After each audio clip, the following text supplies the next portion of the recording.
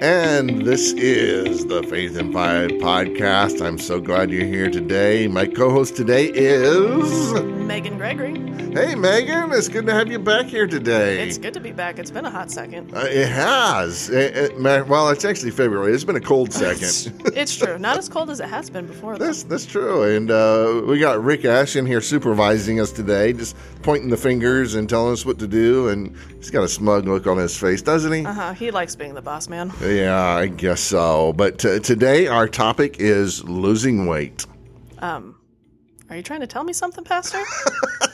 No, Megan. Just making sure. Yeah, this is about me. I'm the one that is horizontally challenged here. Oh, is that it? Yes. Okay. Well, then, what are we going to talk about? Well, see, because you see, like, you know, my wife is, I tell people she's doubled her investment in our 30-some years of marriage. I think I've heard you say that before, Pastor. I have. He gets a laugh. But, hey, we're working on trying to eat healthy, but it has nothing to do with our own weight. Okay. We are in Hebrews chapter 12.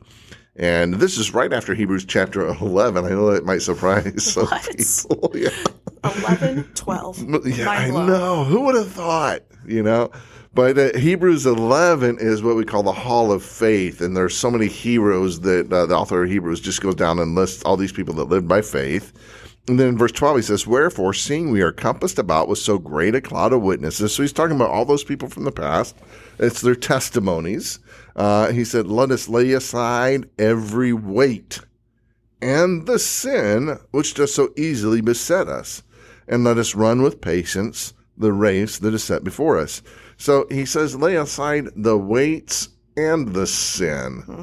You know, he doesn't say the weight which is sin, but the weight and the sin. And so we know there are things in our lives that are sinful. Right. And sin certainly slows us down from serving Jesus Christ. Definitely. It slows us down in so many ways in our lives.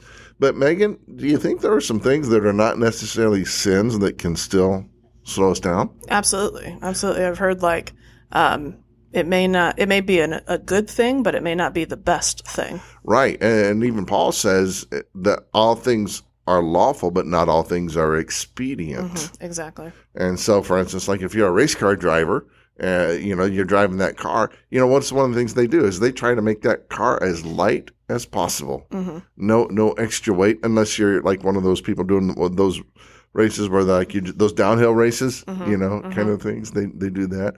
But if you're a runner, I mean, you know, you don't see people running marathons in jogging suits. No.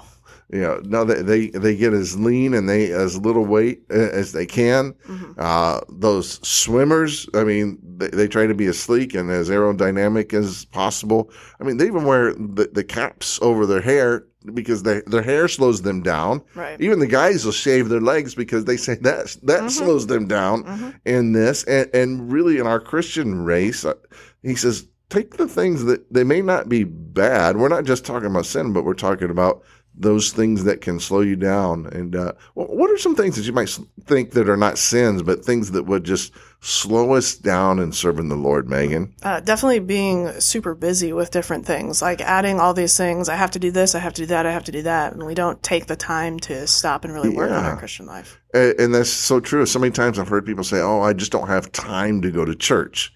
And, you know, every one of us has the same 24 hours. Right. And what they're really saying is, that's not the priority for me. Mm-hmm. Christians say, I don't have time to read my Bible and I don't have time to pray. Mm-hmm. And listen, if you're too busy to do what's right, what's necessary, what's sufficient for you, you're probably too busy. Right. You know, I remember, especially in my college days, I'd get so busy back when I was much thinner. And I'd get so busy, I wouldn't even eat sometimes. Yeah. But, you know, you can only do that so long before you collapse. Exactly. So, folks, what we're trying to encourage you today is just reevaluate your life. And what are some things in your life that may not be bad, they may not be sinful, they may not be ungodly, but they keep you from doing the things that God really wants you to do. And what should we do with those things? Get rid of them. Lay them aside. Lay them aside. That's what the Apostle Paul says here. Or, well, we don't know if it's Paul, but whoever wrote this book, you know, there's a lot of dispute over that. Hey, what should folks do, Megan? Contact us at info@faithin5.org and definitely subscribe. All right. We will see you all next time. God bless.